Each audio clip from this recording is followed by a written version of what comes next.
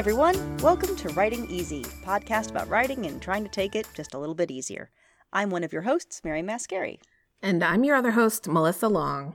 As we come to the end of the year, first of all, we've been doing this podcast for a year. Woohoo! Yay us! I'm pretty impressed with that. I didn't realize it. But yeah, no, this is it. Super exciting. It is. It really is. I feel pretty proud of myself. So as we come to the end of the year, it is time once again to talk about New Year's resolutions, or as we said last time, our goals. We like the term goals rather than resolutions because they've just felt a little more grown up. Yeah, less wishful thinking. Resolutions don't last past January. Goals, though, that's more, got a little more oomph to it. And so I have a really nice quote about goals and writing and things like that. And it's from Henry David Thoreau. It's in Walden. So, this is pretty legit. And he says, "If you have built castles in the air, your work need not be lost. That is where they should be. Now put the foundations under them." How cool is that? It's very, I feel like I can see the castles floating around me. It makes me immediately think of creating new stories and ideas and how everything is an idea floating around me that I have to sort of develop and grab and then pull down into reality. And then just build up underneath it, and then it's a legit castle. I don't know. I think that's pretty cool. I like it. So I went back and I listened to our episode about New Year's resolution, which was our first episode, episode 2. And would you like to hear what your goals were? I would. I would like to know what my goals were. Okay. You said you had 2 projects. You didn't say specifically what they were. You had 2 projects. One you needed to complete and one you needed to revise. I don't know if you remember what they were. But those were goals 1A and 1B. You wanted to go to the Austin Film Festival. Yep. And then you wanted to hire a writing coach for TV writing. Okay, that's not too bad. Yeah. Those are manageable. How'd you do? I didn't do any of those. Yay! I know one of those we talked about, though, why you set that goal aside. We had an episode about that.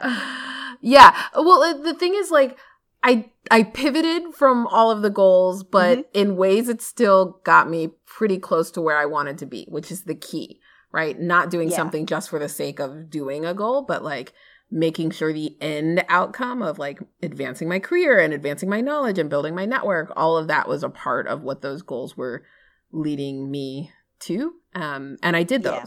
So I feel you didn't take those steps, but I think you got to the heart of it. Yeah. One of the things one of my goals for this year is to not set annual goals, but to maybe review them quarterly. Because I think a year is just too long. Yeah. You can't, so much has changed since then. My goals, the first one was something I called Sunday Fun Day, where I was giving myself a day to goof off, and that was Sunday. Yeah, so that was I had forgotten that I was calling it that. I have been goofing off, so that's something. But yeah. I was working on 2 manuscripts, and I wanted to finish both of them. I have finished one of them. And the other one I've actually just started up on again. I wanted to meditate, which I've done pretty good on. I'm still, it's a habit I'm still building, but I feel like I've certainly progressed in that area somewhat. And then I was dealing with severe arm pain at that point, which I kind of still am, but it's getting a lot better, and I'm still working on that. So, finished a manuscript. Woohoo! Woo! Yeah. This is why I don't think we should do them annually. I think quarterly is better. I would agree. I think you need some kind of vision to what you want to accomplish, but I don't think you need a hard goal that's I have to have written this many pages by this month and had sent out this many, query letters. To me, that's hard to predict for 12 months out. Yeah. Yeah, because you just don't know. Even when I had I worked a day job, and this is day job stuff. I still do work a day job, but I had a day job where I had goals, and they would give me annual goals or I would have to come up with them. And then at the end of the year, I would look back at them like for the first time since I submitted them. And I was like, oh yeah, well, that project was canceled and Yep. that wasn't a thing anymore. And oh, well, I guess I did that, but no, we didn't. And yeah, so it seemed completely irrelevant. So Yeah. I yeah, just so my went through first that. goal. Yeah, exactly. Yeah. So do you have goals for 2020 yet figured out? You know what? I don't have strong goals. I think I'm like still toying around with the how, or like, and it, like you were saying, like, do I want to do an annual goal? Do I want to do something much shorter in terms of like, these are the things that I want to focus on this month, or by, you know, the end of Q1, so somewhere around March. I think that might be easier just because I'm realizing how quickly things have changed. The one big goal that I have is I'm gonna start writing full time in 2020. That's a good goal. Yeah, I'm very excited. That means there's a lot of different moving pieces. And I should say writing full time, but I probably will be doing editing and coaching and like some online things. But like I will be working for myself and earning money That's very for exciting. myself and prioritizing the writing. That's very exciting. Yes. And scary. And yes. But that's good. The Big scary goal. is good. You need a goal that it is scares good. you a little bit. Absolutely. Oh, that's very fantastic. See, mine is just I think I just need to focus on submissions because I hate them so much. But I did PitMad recently, which is a Twitter pitch fest thing where you put a pitch out on Twitter and there's a hashtag and agents and editors all look at them and you can kind of get visibility. Now I didn't get any response from an agent or an editor, sadly. But what I did get is I got to see what other people were pitching. I got to see all the other submissions because you can filter them kind of by genre and stuff like that. And what I saw is that my things, it's unique. I didn't see a lot of stuff like mine, which I took as an encouraging sign. So with that, I think I want to kind of rededicate myself to making sure I am querying this project, that I am submitting stuff, that I'm getting my work out there, because that kind of fell off that. So that's my main thing. And then I am going to put in my bullet journal every quarter to be like, okay, let's look at the goals. Let's write down our goals and what are our goals last time and how we doing. And, writing it down does make a difference. You just got to keep it relevant. Yeah. I love writing it down. One of the ladies in my writing group, she uses a Finnish calendar, which is not a calendar that they create in Finland. I was like, what exactly is that? Is it different?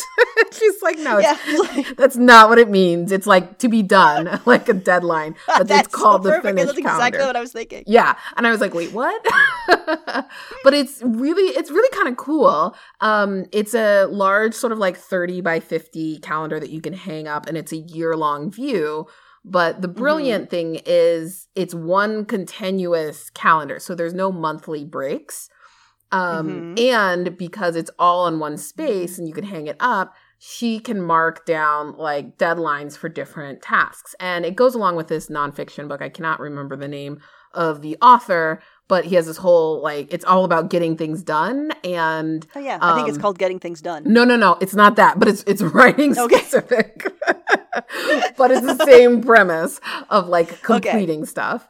And and it's basically like you set one project and you only work on that thing. You don't do the multitasking and like 3 different things, but you can see how far out you're allowing yourself to how much time you have till that deadline comes. And for me, that has been a challenge, especially when I know like, oh, June 15th, there's this like fellowship deadline, but that seems so far away. Well, like when it's on one sheet and you can see, oh, actually that's only 6 weeks away. That's not a lot of time to do all of the things that I need to do. It can get really challenging to use like a spiral notebook or a planner. And I don't know how I got onto this, but I do think it's helpful in terms of techniques and like a different way of thinking about like, how do I manage my time to get to my actual goal? Yeah, because they slip away, and it's particularly difficult because you've got the rest of your life too. You've got other things going on, and to be realistic of how much time you have and how much time you need. And, another thing that would probably be helpful to do is to kind of track your progress, because then you can look back and see, oh, you know what, this actually took a lot longer than I expected it would, or this took less time. And then you can see how make, adjustments for your goals next time, to accomplish them, and to say, well, maybe I need to take this other thing out so that I can make this thing on time, stuff like that. So, you're tracking so in finance, they'll do a planned budget and then they do an actual, right? So every month they go, well, here's how much we thought we'd spend, and then here's how much we actually spent. And that's constantly, those two numbers are constantly being tracked. And that's so valuable to do that, like for your life too, to say, here's my plan and my actual, so that you can see what the difference is. And you can kind of say, well, why? Oh, well, that's when I got the flu, and I was asleep for 2 weeks. Well, okay. That's when my kid broke his arm. Oh, okay. Well, that's that. Or I ended up it took me, 2 more weeks longer to write this outline than I thought it did, just because it was more complicated than I thought. And okay, well, now I need to budget more time. So I think that's another important aspect of when it comes to planning out, is to both make your plan, but then also track against it. And even if you're missing, that's important data. Yeah. Sometimes it's even more important. Yeah, it's true. Yeah. I struggled with that for a long time, in terms of setting deadlines.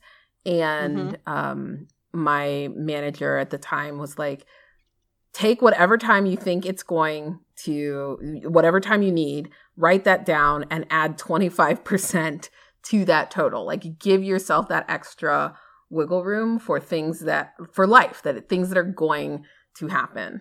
The Scotty rule. You would always double his estimates. There you go. In Star Trek, which you can't get away with doubling, but in business, but this is your own business. You can do whatever you want. Exactly.